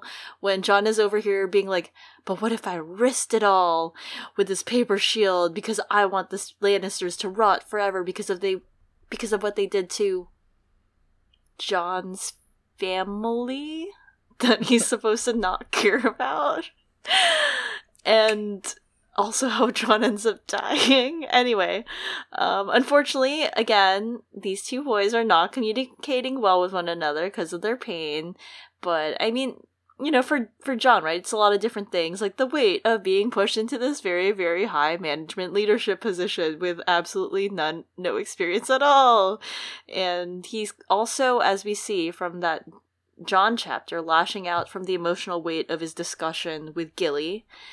And I do kind of get a little bit of where John's coming from in that, but I also think it's a little unfair to compare, like, oh, Gilly didn't cry, right, or stammer the way that Sam is, right? Gilly's very steeled in accepting what John asks of her and taking this other baby and leaving hers. And she has a really reserved reaction, but that's because Gilly doing that is also her own, like, that comes from her own trauma. Like, that's a practice, like, survival response in order to minimize the abuse that she and her mother, sister, aunts, there's hyphens between all of those words because they're all kind of the same thing, would receive from her father, from, like, their father husband, collective. And, I mean, yeah, Gilly had a lot of bravery in defying her father for the sake of her child, but I mean, Sam doesn't have something like that means as much to him yet as Gilly did in that circumstance, right? To do something like that is this emotionally intensive and also like this huge traumatic thing, like when it came to her father. And that doesn't mean that just because Gilly did that, Sam or anyone else should have to like confront their abusers ever again either, but this is like a fabricated story and you're supposed to, I guess, throw your characters into adversity, but whatever. Right. I mean, that's part of the tension, for sure. It's the plot. It's the strongest character. I mean, the pure fucking irony of all of it, right, of Jon Snow making decisions about someone's child for a secret king is just out of control. Fucking hysterical. A bastard versus a king. Resist? It is very, how could he resist? It's a bastard versus a secret king. George, you're so cheeky. So cheeky. Cheeky. But I can also see, like, the trauma for John on that, too, of, like, knowing what he's doing to these children and separating them from what family they have left each. And what that does to a person of not getting to know or be with your family, possibly. Because, like, right now, the hope is that maybe they can come back if the weather's clear, you know? But, like, the weather's not going to get clear because we still have 2 books. So. Yeah. And, I don't know if you, speaking of the Citadel, John, did you get your, like, white your white pigeon? Because winter is here, bitch. Yeah, or white ravens. Sorry, they're not pigeons. Yeah. I cycled through a lot of birds there, but yeah. Tried. Also, it doesn't matter, you know? I mean, John's dead. So Sam submits to all this, and he's like, as my lord commands, and he's like, did Aemon know? And John's like, fuck yeah, Aemon knew, of course he knew, it was half his idea. Oh my god. It's kind of funny. John opens the door, and he's like, there will be no farewells, the fewer that see you leave, the better. So the next thing Sam knows, he's stumbling up to Aemon, thinking about how he could hide in the vaults, he could sneak up food for himself at night, he could go beyond the wall, but that would make no matter, he would get eaten and murdered within moments by free folk, is what he thinks. This made me laugh because it kind of made me think of some of the lore we've talked about in the John chapters, right, of Arson Ice Axe, and him trying to cross the wall by digging through its base, getting walled in alive, or Gendel and Gorn hiding under the place and getting killed on the other side. Yeah. They couldn't do it. Yeah, they couldn't do it, but I think Sam and Gilly could do it if they wanted, except now they've got the others, so that kind of sucks. I noticed at the beginning of the chapter they said that they called like the tunnels in the Night's Watch the Wormways too, so interesting. Yes, the Wormways. Yeah. Well, when Sam finally reaches Aemon, he gives him John's letter and blurts out all of his fears at once to this man, saying John doesn't understand, and Aemon shows a little more empathy, saying that, you know, his own father had the same objections. It was his father's father who had sent him to the Citadel, eventually, and King Darren had sired 4 sons, and 3 had sons of their own. Too many dragons are as dangerous as too few, I heard his grace tell my lord father the day they sent me off. Aemon raised a spotted hand to the chain of many metals that dangled loose about his thin neck. The chain is heavy, Sam. but my grandsire had the right of it. So does your Lord Snow. The ravens echo, "Snow!" in the background. Sam had taught them that word. I love this. Adorable. I love it so much. Very cute. He's very proud, very pleased. But I also love that in the very first chapter, in the prologue for A Feast for Crows, we get this little passage. In the apple tree beside the water, a nightingale began to sing. It was a sweet sound, a welcome respite from harsh screams and endless quarking of ravens he had tended all day long. The white ravens knew his name and would mutter to each other whenever they caught sight of him. "Pate! Pate! Pate!" until he wanted to scream. The big white birds were Archmaester Walgrave's pride. He wanted them to eat him when he died, but Pate half suspected they meant to eat him, too. I love that. Rereading the prologue, I love some of these little parallels that, like, Pate and Walgrave are another universe, Sam and Aemon, right? Other Sam, if they were at the Citadel and instead of being here in the north. And, you know, we also actually get this line kind of talking about the theme of the mission, right? Where Alaris brings up the Beggar King had a sister, and they argue, "I thought her head was smashed against a wall. No, it was Prince Rhaegar's young son, Aegon, whose head was dashed. We speak of Rhaegar's sister, Daenerys." Interesting stuff. They're good chapters to kind of put next to each other. They are. If we were that kind of podcast, I would, but we're not. We're not those kind of girls. We wouldn't be on Feast if we were. That's true. We wouldn't be back at Feast. We would still, like, I don't know where we would be, but not here yet. I do think it's kind of unfair of Aemon to compare his situation to Sam's, but again, like, no one really knows that well what Sam underwent with all this, because Aemon's all like, "Oh yeah, my dad also didn't want me going to the Citadel, but Grandpa King said I should go, King Grandpa." But I'm just like, I don't know, Aemon, your dad, like, was actually pretty nice to you. Like, I read The Hedge Knight, so I know. I've met him. Don't fucking lie to me. And also, I feel like your dad did not physically abuse and torture you to not go. And also, again, Grandpa King backed you up. And Sam has just been like, I don't know, he was alone and isolated when all of this happened. And, like, Randall also very much made sure of that. So it's pretty different, Aemon. That's the other thing, like, also, Aemon, you didn't have your relationship with your brothers ruined because of it, or your siblings and your family ruined over this. Yeah. You know, like, Aemon still had correspondence with his siblings, even though he went to the wall after, etc. Like, he literally still had to keep his family in some ways. He still lost them as well and suffered the loss of seeing his family die. And that's why he's so open to this journey right now. He's like, fuck it, let's do it. You only live once, unless you're Jon Snow. But Sam, I think they're both, like, complex situations, obviously, but it is unfair. In some aspects, Jon got a very deeper talk in A Game of Thrones than what Sam is getting from this now. But that's okay, because he's going to get deeper talks over the next couple chapters. Yeah, he's gonna get to see Aemon's trauma. It's exactly. fun. We're having fun. Exactly, that's kind of the bigger thing, is, like, this does feel unfair in the moment, but it gets unraveled, I feel like, over the next couple chapters. Just like his life. And then Aemon dies in front of Sam. It's fun. It's a whole new trauma. Sign up for more for next week. So, in his heart of hearts, Sam knows Aemon won't survive this journey. Good eye, Sam. And he worries Gilly's son might die too, because he's so small and he's not as strong as Dallas Boy. Haha, don't worry about that. He thinks, does Jon mean to kill us all?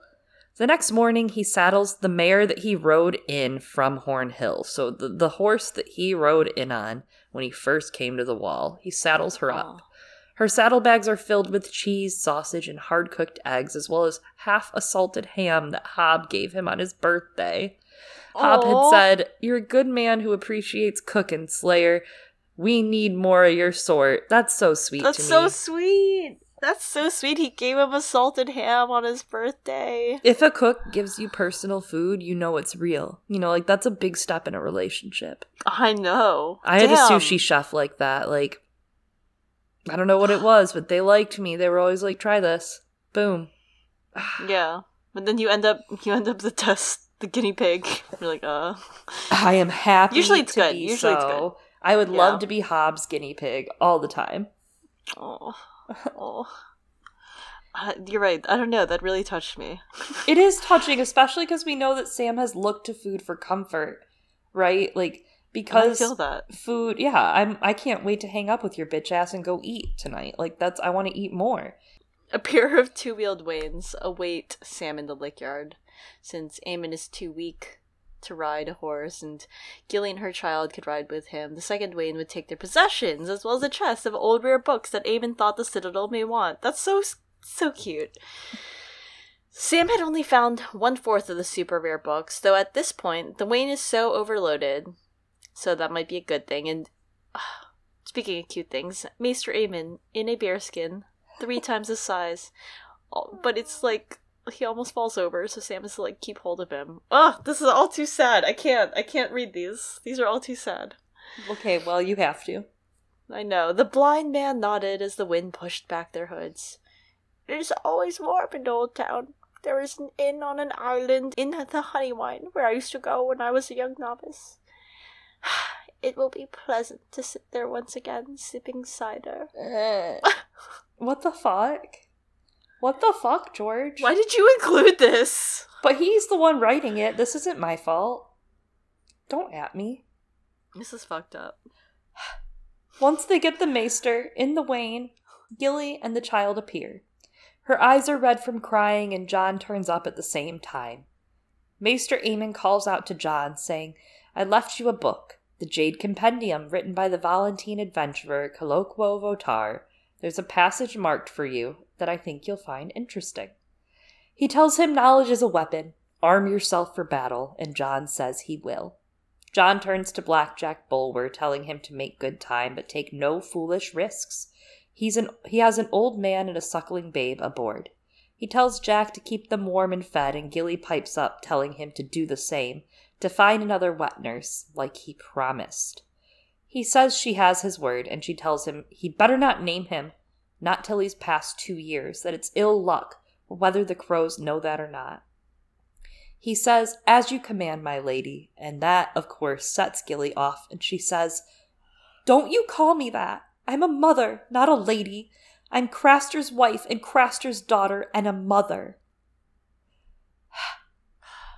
I guess we talked about this in John 2, but you know what? Let's do it again, alright? Because it's great. This is a great moment. I love it. It's like legitimately, the more I think about it, I think one of the most surprising lines in the series to me, right? Because her denying that ladyship, but especially claiming, right, as though it's like a badge of honor, that she's Craster's wife and Craster's daughter, and then she follows it with like and a mother. I think it's so striking. It's not something you would think she would be proud of, and that makes it, I think, really well written. Yeah, she's taking strength from her weakness, right? And this weakness is kind of a fatal flaw in the eyes of almost everyone else, especially in Westeros, right? You show up and say that to someone else in Westeros, to a normal human being that doesn't know the situation in the South, right? She's going to show up in the South and maybe say this to someone, and they might turn their nose up at her. This weakness, her embracing it, in having to let go of her son and what he means to her and what she suffered, and also what he means to her, like in the birth of that suffering, and like the after, the world after she finally escapes from the life she lived at Craster's Keep. Yeah, and I mean, like what you're saying, right, about people judging her. I mean, we see Stannis do it. Mm-hmm. He's like, yeah, she's an abomination. Her kid, abomination. Abominations in general. And it's like, whoa, chill, homie. And can't just go dropping the A-bomb everywhere. You can't just be calling people abominations for things that they didn't choose. But, like, that's the thing, right? She didn't choose it. And it's just so interesting. And, like, she's doing what Tyrion told Jon that he should do, but Gilly's actually way better at it, because she's owning this moment and she's taking pride in it. Like, this is like a really like devastating part of like her specific like mini culture up there that doesn't fit into Westeros, and Yeah, I mean, she's finding strength in it in a way, like, I feel like Tyrion would preempt people and, like, he's a dwarf, but use it to, like, bludgeon himself, whereas Gilly is like, no, I have lived through this, like, and it's not, you can't pigeonhole me into being a lady. And there's almost something in it that's the prime example of something we spoke a lot about during Jon's chapters with kind of the free folk coming through the wall, them having to give up their riches and pieces of their culture, right? Memories, jewelry, weaponry to pay for passage at the wall into the realm.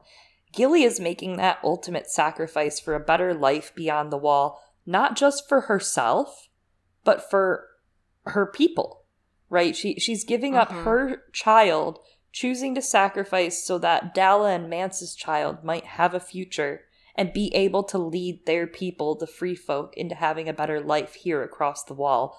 And, you know, maybe Gilly's child will grow up at the Watch under the guise of being Mance's son, right? Under the guise of being a prince, a fake prince, basically, an Aegon, unless he's slaughtered, right, by Stannis and Melisandre. Subnote. But at that same time, Gilly will be somewhere raising Mance's son, pretending he's her own, Craster's bastard, secretly king to a people who suffered immensely to get relief from the others. As we know, like, royalty doesn't work the same way amongst the free folk, but regardless, like, Mance was so well esteemed, right? The child might not necessarily be a prince because that's not how kingship works, but it's kind of like, you know, Edric Storm speaking so proudly of his father, Robert Baratheon, right? And when you contrast that with, like, how Gilly is claiming being descended and then wedded to Craster, like, that pride is, I think, it's really interesting how, you know, she's found meaning and strength despite what she's been through. And, you know, whatever, like, everyone has been through at the Watch, Gilly's motherhood meant that she also faced ice demons, right? Just like a lot of them did, I guess. But she also kind of, in a way, I would say, did it on, like, a more regular basis throughout her life, because we all know now a little bit about what Craster was doing with those sons. And also she, like Sam, right? They both face their monsters within their own home, right? Not just the others, in a very physical way, in a very, like, sexually abusive way, for both of them in different ways, like, that not many of these other people understand. Like, for Gilly, though, it was, you know, more directly rape. And she knows that it's unfair, right? She raises Mance's son, and she did briefly plead for Mance's life, and she's like, I don't understand, like, why Mance has to die, when he was, like, a way better man than my dad. Like, that's pretty fucked up that you're gonna execute him and you let Craster live this whole time. And almost didn't rescue me, Jon. So, he's also, like, I mean, there's an aspect of her denying that title of being a lady, of being like, don't bother pretending that there's order or nobility in the world by calling me a lady. I know that there isn't. I don't fit within that confine. Yeah, she's also, like, quickly much more astute to realize all of it's bullshit. Yeah. You all are big, fat, fucking feathered hypocrites, dude. Absolutely. Like, she went through all this shit to save her son, and they're like, you know what your reward is for doing that? You have to do it again for someone else's kid. Serve, obey, bitch. Like, that's, that's kind of how it feels. Like, I swore no oaths. She was just, like, guilted heavily into this. And she does it with grace. I mean, she does it with grace. Ed takes the babe from her while she gets settled in with some pelts around her, and then he hands him back, and Sam is busy gazing at Castle Black, thinking, this could be the last time I even see it. As much as he once hated it, now he's sad. He says farewell to Ed, and then it's time for a farewell with Jon. Hold on, I have to sit up for this. She's like, I gotta do a lot of Jon voicing.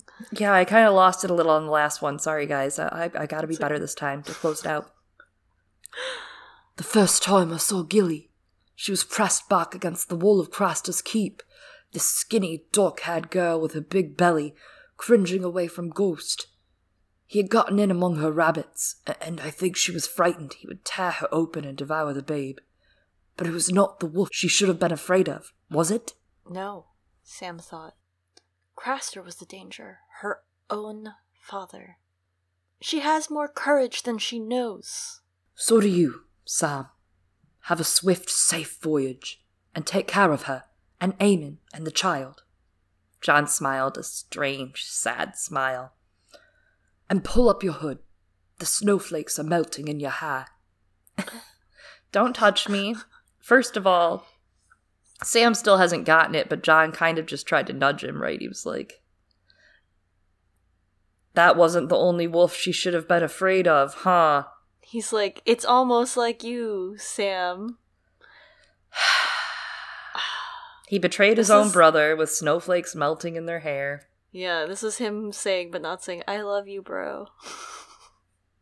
I'm sorry, bro. Forgive me, bro. I love you.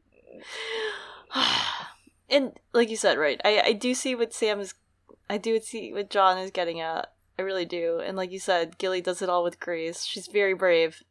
She's very resourceful, and she can spirit a child away. Again, she has proven it once and has been rewarded for her great job of doing this by having to do it again. Because Jon is like, clearly they both make a very good team when it comes to kidnapping. So I believe in their success doing it again. But I mean, with Gilly, right? Again, she's sworn to oaths. She's again like that embodiment of someone. I don't know. Can someone do something? And unfortunately, this time that someone is Gilly, right? If not her, Jon's like, then who? You know what Gilly and Sam have vibe-wise also? In some aspects, some parallels? There's many, but what else? Real Hashara vibes. Interesting. Just the idea of spiriting a child away. Howland and Ned obviously had to kind of, bring baby Jon all the way back from Dorne all the way up. But something about, like, Sam as the nerdy but also mystical BFF of Ned 2.0. Yeah. And the baby swapping and lying about the children and towers, whether they're of joy or sadness. Yeah, and the bullying. Yeah, exactly. No, I'm serious. Yes, you're right. Yeah. I feel like Gilly and Sam have some big Howland and Ashara vibes going on. I hope they get to go be in a bog together. That'd be cool. I mean, it could be fine if they were like, I don't know, Old Town seems like it has great weather. Yeah, when it's not about fucking burning down because of Euron. Yeah, exactly. We've heard great talk about the cider from Maester Aemon. We've heard great talk about the fruits from Maester Pycelle to Ned. He's like, what was great? The fruits over in Old Town. And I was like, okay, Pycelle. Everyone seems to like it. Even Renly speaks of it, Sounds like a great time. Fruit from the arbor. When it's not burning. Yeah. Well, everyone, book your vacation soon, because I hear that once the Winds of Winter come out, it's over for us. Euron Greyjoy's gonna fuck that land up. Mm-hmm. But we might. It seems like we have a lot of time until then. Well, I think that's it for this chapter. Yeah, that's it for Sam 1 and A Feast for Crows. We'll be back next week with Sam 2 and A Feast for Crows. We're cruising on through, and my gosh, we'll have to announce a new POV sooner or later, so keep an ear out for that. Yes, and how will you ever learn of those announcements? By subscribing to us on social media. You can find us on Twitter at GirlsGoneCanon, CANON. And perhaps you have something you want to say. Feel free to shoot us a DM or add us on Twitter. Or perhaps you would like to send us an email. You can at girlsgonecanon@gmail.com. Yeah, and if you haven't already subscribed to us on a podcast streaming platform near you, please do so. Whichever your fave is, press the follow, whether it is Spotify, Stitcher, Acast, Google Play, iTunes, Audible, Amazon Podcasts. Pick one. They're all there. And hey, if you have a second, please leave us a review. Hopefully it's 5 stars. Feel free to talk about, I don't know, something Eliana likes or something I like or something you like. Eliana likes the reviews. Please do it. Please do it. I have no opinions. I think Chloe likes the review and she just wants to project it on me. Nope. This is a you thing. I don't like reading. We also have a Patreon. Patrons in the Stranger tier and above will get access to this month's special episode, March Shroom. It's gonna be fun. It's going to be great. Yes, Stranger Tier and above get bonus episodes like that. And if you're in the Thunder Tier or above, you get access to our private Discord server where we chat with friends about everything and anything, whether it's shows, games, books, whatever we're doing currently listening to. And we also do a monthly brunch, which this month will be on March 20th, 1 to 3 p.m. Eastern Time, Eliana time. So we would love to see you there. As always, I have been one of your hosts, Chloe. And I have been another one of your hosts, Eliana. There's snowflakes melting in our hair. Sobbing. One more page. That is kind of how it goes, though, isn't it? Mm. You know what? The reading has always been the hardest. Wait, that's not the line. Sobbing another episode. See you next week.